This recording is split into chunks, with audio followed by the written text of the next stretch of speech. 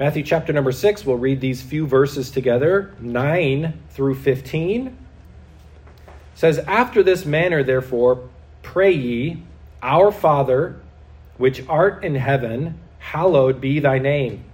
Thy kingdom come, thy will be done in earth, as it is in heaven. Give us this day our daily bread, and forgive us our debts, as we forgive our debtors. And lead us not into temptation, but deliver us from evil. For thine is the kingdom and the power and the glory forever. Amen.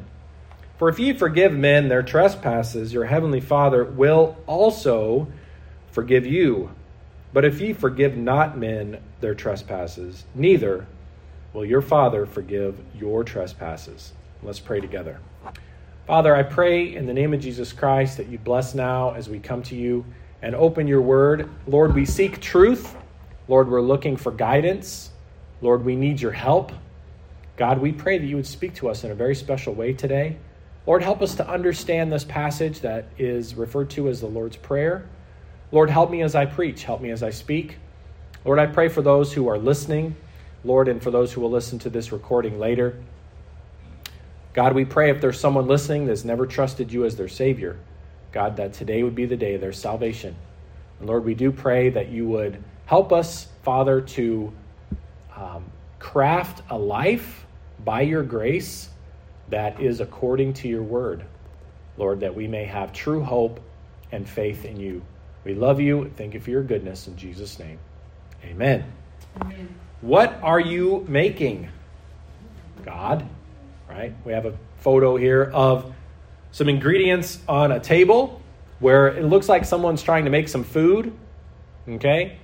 And, in our home, April does most of the cooking. Before we got married, we had a big list of all of the duties in the house. And this is kind of one of the things we do in premarital counseling or in marriage counseling is we kind of decide who's going to do what. And we have that discussion and we commit to that. And she's a fantastic cook, right? She enjoys it and she's good at it. And when I watch her cook, right, I obviously trust what she's doing, but she makes it look effortless, right? People who cook all the time or whatever it is that you may do all the time if someone's watching, but in this case cooking, she just kind of, does whatever and just kind of throws things in and just kind of tastes and it just looks effortless. She doesn't measure anything, right? And then occasionally she'll talk me into coming into the kitchen and helping her. And, I'm thinking this is going to taste awful. I don't have any idea what I'm doing. But she's guiding me, right? She's like, get out this, get out that, chop up this, throw this in, put a little of that in there, stir that. Hey, keep stirring that. Don't leave that. Keep stirring that, right? Stir this. And then she's chopping and doing this. And she's got 3 or 4 things going all at once. And I'm just making sure that I'm doing what I'm told, right? So that it comes out right. And Lord forbid that if she's ever sick and I'm responsible for cooking for the whole family, usually that's takeout time, right? Uber Eats is definitely going to get a ring. And so, guys, a lot of times in our life, it seems like, God, what are you doing? What are you trying to make? Right? What are you trying to make out of my life? What are you trying to make out of this season in my life? A lot of times on those cooking shows they have on TV, they have all the ingredients kind of laid out on the table, right? They're trying to do everything in a timely manner. They've got it all prepared. And you know if something is laying on the table, it's going to go in that dish somehow. They've got all the spices prepared in these little dishes, and they kind of sprinkle them in there, and they've got their butter all prepared, and they've got whatever it is. They've got it all ready, all spread out, right? Well, I want us to kind of think about that when it comes to the Lord's Prayer. Really, when we pray, what we pray about and how we pray about things really shows a lot about the direction that we're headed in life. And Jesus is trying to not only show us how to pray in this Lord's Prayer, he's really showing us how to live too. When he's teaching us the Lord's Prayer, he's trying to say, this is what's on the counter. And this is what should not only be a part of your prayer, but this is what also should be a part of your life. This is the way your life should look. So we looked at a couple of these last week. And just quickly, by way of review, as we go through the Lord's Prayer and kind of pick this apart, it says in verse 9, Our Father which art in heaven. So first of all, we can see this prayer is for everybody. Like when we pray, we need to have the understanding that this prayer is not only just going to impact me, it's going to impact other people. When I pray to God, it's the same God you're praying to. It's the same God that Abraham prayed to. It's the same God that Jesus himself prayed to. We don't have individual gods that we pray to. We don't have individual saints that we pray to. We pray to our Father, right? The second thing is he wants us to pray to him as our heavenly Father. We all have an earthly father, depending on your background and your relationship. That may be good, that may be bad. But the thing is that's something that we can instantly connect to. He doesn't say our judge, which art in heaven. He doesn't say our creator, which art in heaven. He doesn't try to say he doesn't necessarily want us to call him by other names that we don't really have that much of a connection to. Really, when Jesus came, he wanted to reveal God as our heavenly Father. He wants us to think of him as our heavenly Father.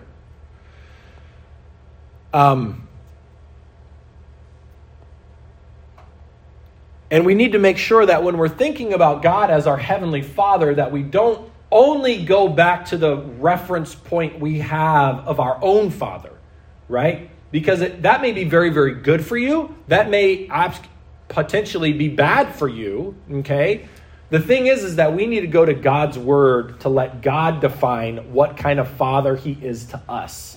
So when we come to him, we're coming to him with this awareness, right? That ingredient needs to be on the table for our prayer, but it also needs to be kind of on the table in our life. This is not me living my life by myself, and I have a Father. And it says, which art in heaven. He is the eternal God. The Bible says that he is a spirit, okay? They that worship him must worship him in spirit and in truth. Our Father which art in heaven. Aren't you thankful that when we think about God, that God is not trapped on the earth like we are? He's not an earthly father that can only do so much. An earthly father that only has so much power, so much intellect, so many resources. Right? He's the heavenly Father. He has all the resources. He does not have an expiration date. So if he can do something for somebody back in the Old Testament and he had that power, or he can answer Jesus' prayer, or he can do something for Peter, he can do it for me. He's the same heavenly Father. And he lives outside of the restraints of time and the restraints of the earth. The next thing that we see, and this is where we're going to start today with more study, it says in verse number 9, Our Father which art in heaven, hallowed be thy name. The word hallowed means holy. Okay? Holy is the name of God. When we come to him in prayer, we need to come to him with the attitude of respect and reverence. Right? His name is holy. His name is separate. His name is different. Right? His name is higher. His name is not just a common name. Even in the Ten Commandments, it teaches us to reverence the name of God. In Exodus chapter number 20, it teaches us in verse number 7, Exodus 20 and verse 7, thou shalt not take thou shalt not take the name of the Lord thy God in vain, for the Lord will not hold him guiltless that taketh his name in vain. You know, that's one of the things that marks an unbeliever. They don't seem to mind using the name of Jesus or the name of Jesus Christ or the name of God in a very empty and flippant manner. They treat it worse than they treat any other name, honestly. They use it as a curse word. They use it when they drop their phone on the ground. Ah! And they say it in a vain way. Well, listen, God cares about how we use His name. God cares that we don't use it in a vain and empty manner. We cannot be using His name in a vain and empty and worthless manner like an unbeliever, and then expect for us to truly come and reverence Him when we pray. There needs to be consistency there, right? Before we come to God in prayer, there ought to be a history, not of perfection, but there ought to be a history where we are reverencing the name of God. We should not be ashamed of His name. We should not be treating His name as if it is common. Hallowed be thy name. This is talking about how when we come to God and the heart of our prayer, the heart of our life should be, God, when you answer this prayer, I want you, when this prayer is answered, or the desire of this prayer is so that your name is set apart in the answering of it. Meaning, there's not a common explanation of how this prayer got answered. The only possible way this prayer could be answered is that your name is separate. Your name is special.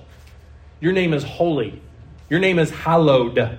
Your name is reverent, right? It's different. Our God is a holy God. He's not common, okay? He is uncommon. It's interesting how often we feel that we are special. And we are. Each one of us is special. We're individually created by God. And sometimes we feel like that the secret to life is finding out how special I am, right? But the Bible teaches us that really the secret to prayer and the secret to life is our desire to find out how incredible and separate God is. It's about God. God, it is about you. It is vital in prayer to acknowledge deeply from your heart that you are not in charge, that God is, that your perspective is not accurate. God's perspective is accurate. That your designs and plans are not sacrosanct, which means they are not holy. They are not things that can be untouched. They are not perfect, my plans. Prayer is acknowledging God is the architect of your life, and you are coming to Him as such. Isaiah 6:1 says, in the year that King Uzziah died, I saw also the Lord sitting upon a throne, high and lifted up, and His train filled the temple. Above it stood the seraphims. Each one had 6 wings. With twain he covered his face. With twain he covered his feet. With twain he did fly. One cried unto another and said, Holy, holy, holy is the Lord of hosts. The whole earth is full of His glory. Hallowed be His name. We have to ask ourselves this question. Do I think of Himself in this way? When I come to Him, do I come to Him with the spirit of reverence? This is something we really have to guard against in a secular society. The only thing that is considered sacred, off limits, and untouchable because they're special is really other human beings. In a secular society, even though there's room given for people to worship and be religious, there is not a sense of God being over us and higher than us. It's more of an individual thing. It's not a cultural thing. So we have to be very careful to understand that God is God. He is holy. He is over us. Okay? The next one is this. We can see, Thy kingdom come. Thy kingdom come. Verse number 10 says this, Thy kingdom come, thy will be done in earth as it is in heaven. Thy kingdom come. What does it mean when we pray? God, what is your kingdom? Should we pray for God's kingdom to come, and what does that mean? When I'm praying for a problem that I have in my life, how do I ask for His kingdom to come? How does that shape my request? When we're talking about God's name being reverent and holy, it's like, okay, my request should be shaped by the fact that God's name is holy and reverent. It should be under. It shouldn't be, this is to make me special. It's, this is going to be answered, or this request is underneath your guidance. It's underneath your name. It's underneath you being reverent and holy. It's not to exalt myself. It's to exalt you. But then when it's thy kingdom come, this is a really important thing. Let's look at a few verses. Let's go to Colossians chapter 1. Colossians 1 and verse 13. Thy kingdom come.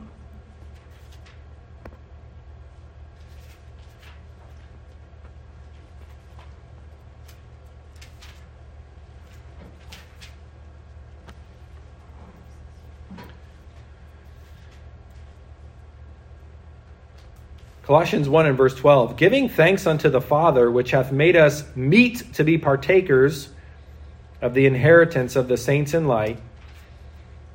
Verse 13 is so important when we're talking about the kingdom of God. Who hath delivered us from the power of darkness, and hath translated us into the kingdom of His dear Son, in whom we have redemption through His blood, even the forgiveness of sins. The Bible says in the New Testament that Satan is the prince of the power of the air, that he has dominion, that he has rule over the spirits of unbelievers. Now, this is all under God. God is the supreme ruler. Okay? Satan doesn't do anything without God's approval. Let's also look at 1 Corinthians.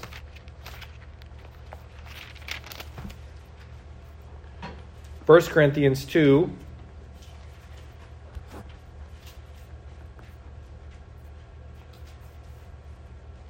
So it's drawing a contrast here between those who are saved and those who are lost. Okay?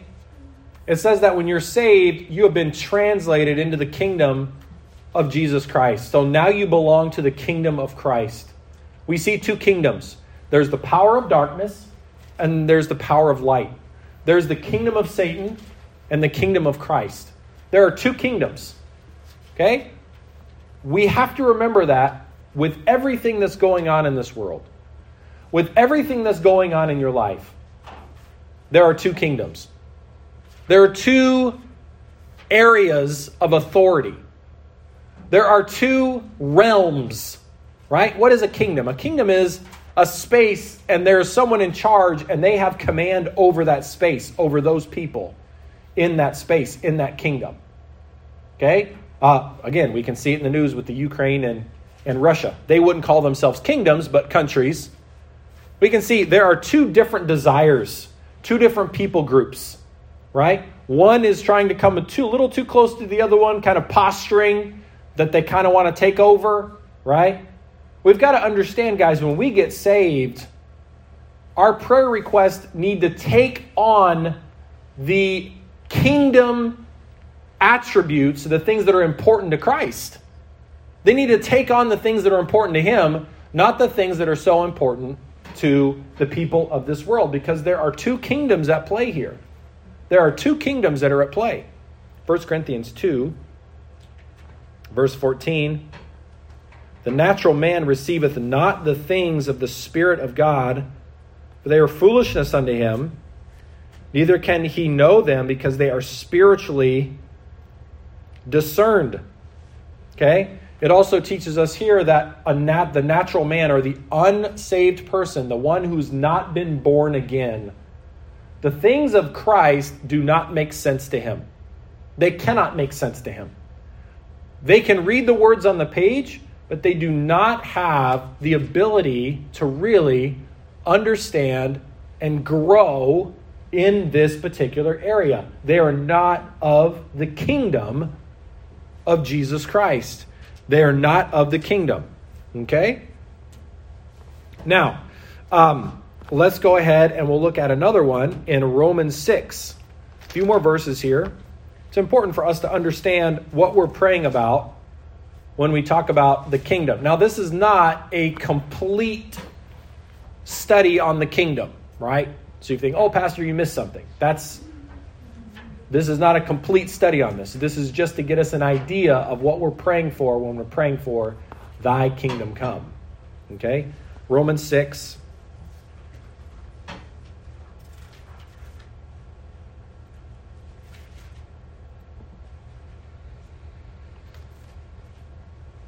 Okay, Romans chapter number 6.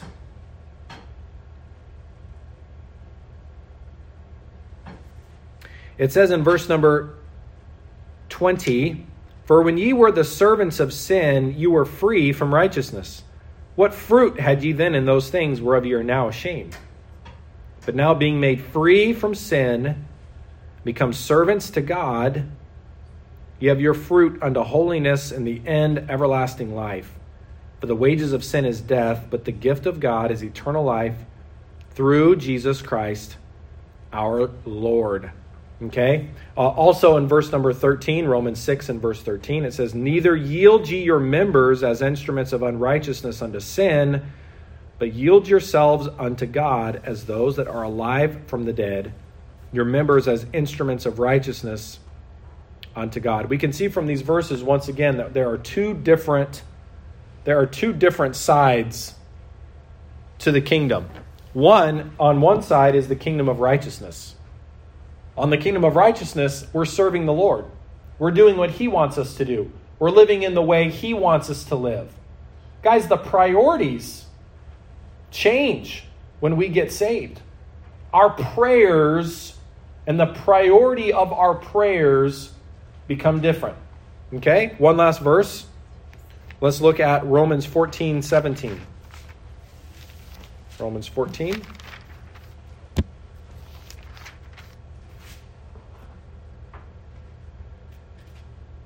Romans 14:17.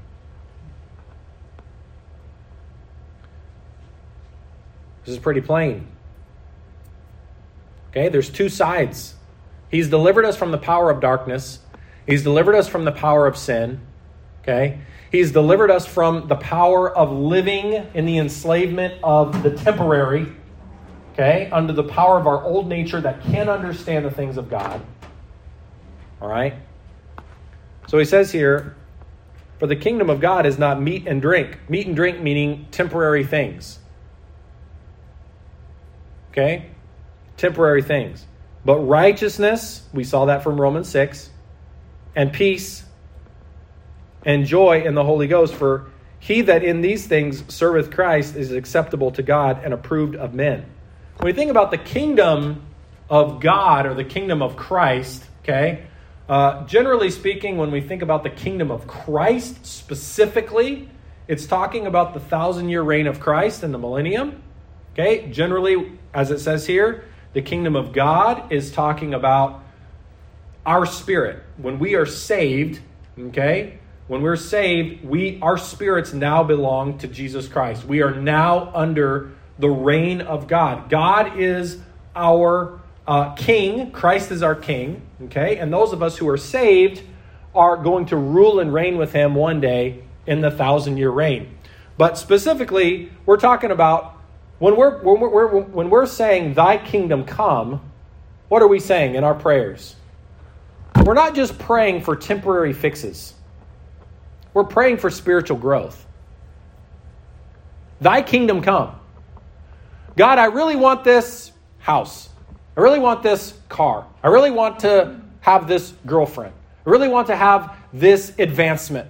I really want to go here. Okay, well, look, all of the world wants health, wealth, status. Christ did not come and die on this earth so that we could be rich. Okay? So that we could have an incredible house. Right? He did not come so that we can be strong in a temporary life. He is trying to get us to grow spiritually. So when we're praying for things that we need or things that we want, when we're praying, thy kingdom come, we need to have as the primary importance, we need to be thinking, is this righteous? Is this going to produce righteousness in my life, or is this just going to give me what I want? Is this going to produce peace? Right? Is God going to get more of me, or am I just going to get more of what I want? Thy kingdom come. The kingdom of God is a spiritual kingdom of the hearts of mankind.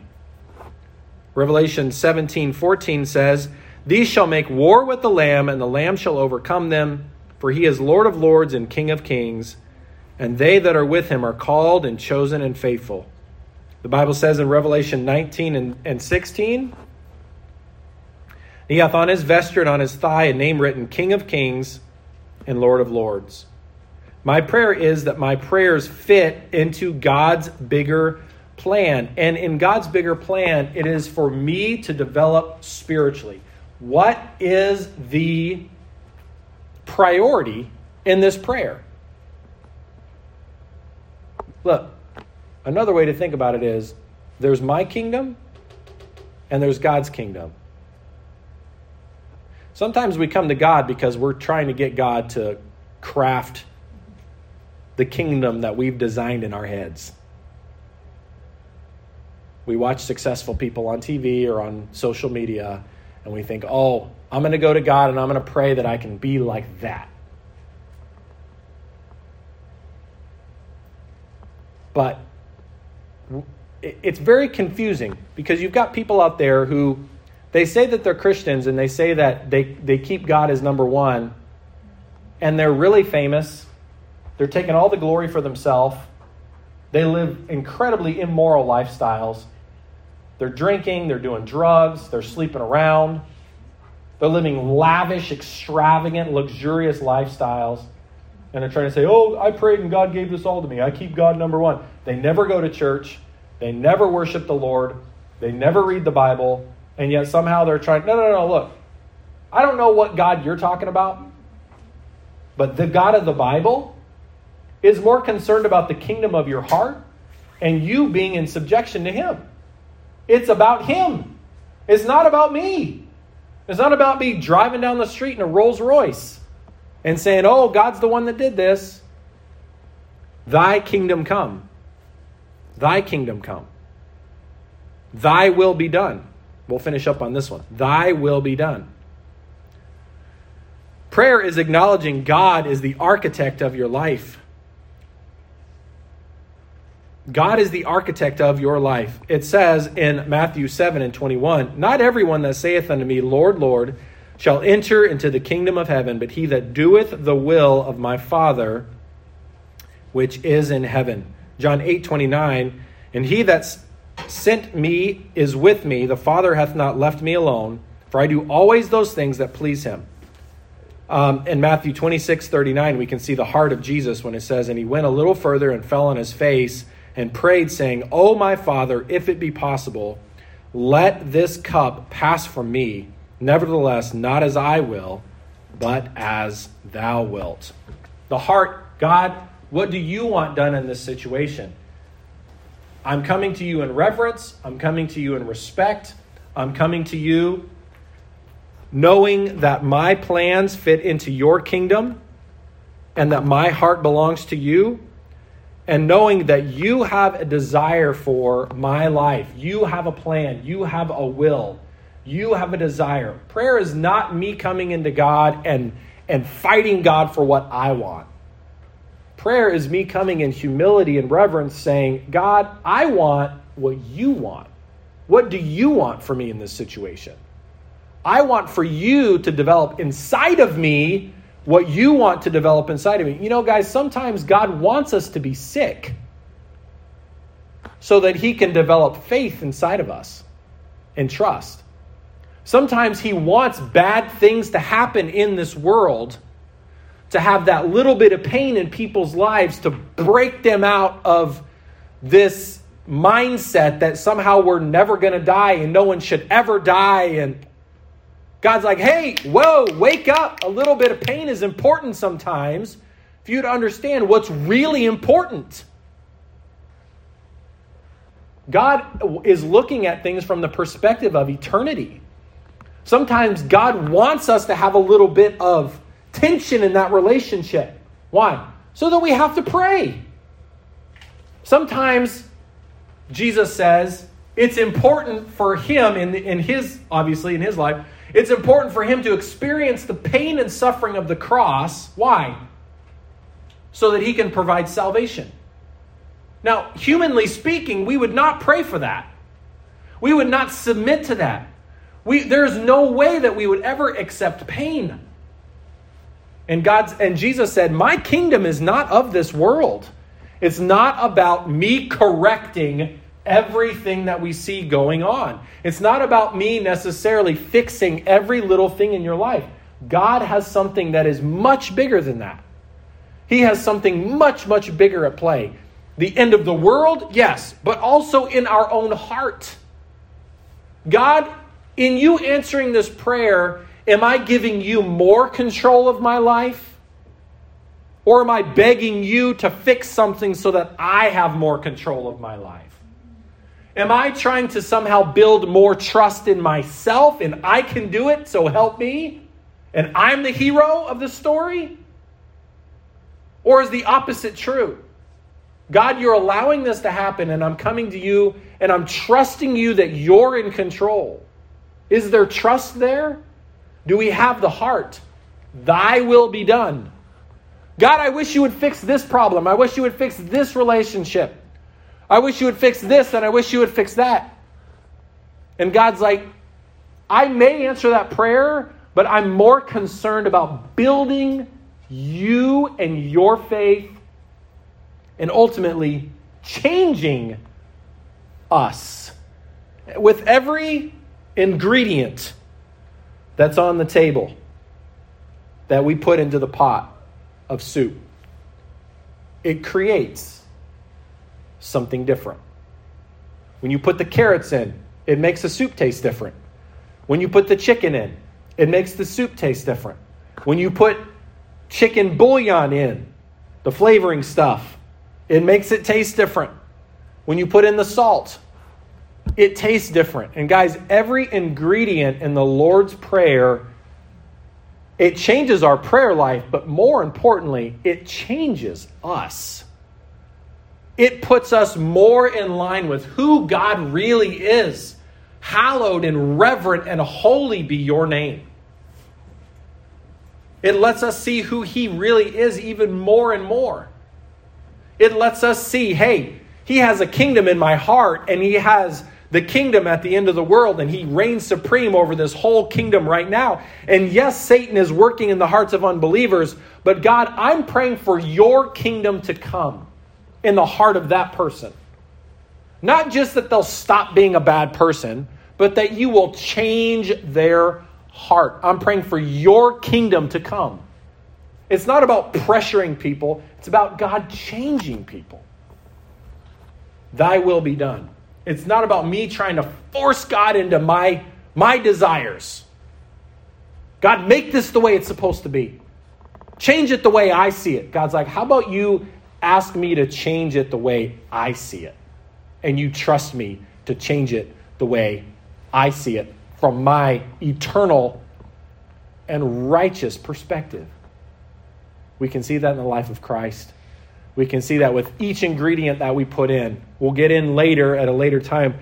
We'll get into the other portions that talk about forgiving others. Give us this day our daily bread. This really begins to define the life of a Christian. But if we don't have the perspective of the kingdom belongs to God, guys, look, The kingdom of Toronto belongs to God. The kingdom of Canada belongs to God. The kingdom of Russia and the Ukraine and the countries represented in this room and your friends and the countries they're from and the problems and even the individual kingdoms that we know. The people, their hearts. They ultimately all belong to God, but we have a choice to make. Am I going to turn over to God and say, God, you can control this. I want you to develop inside of me and in others and in my life whatever your plan is to fit into your kingdom, to fit into your plan. And that's what prayer is. Let's pray.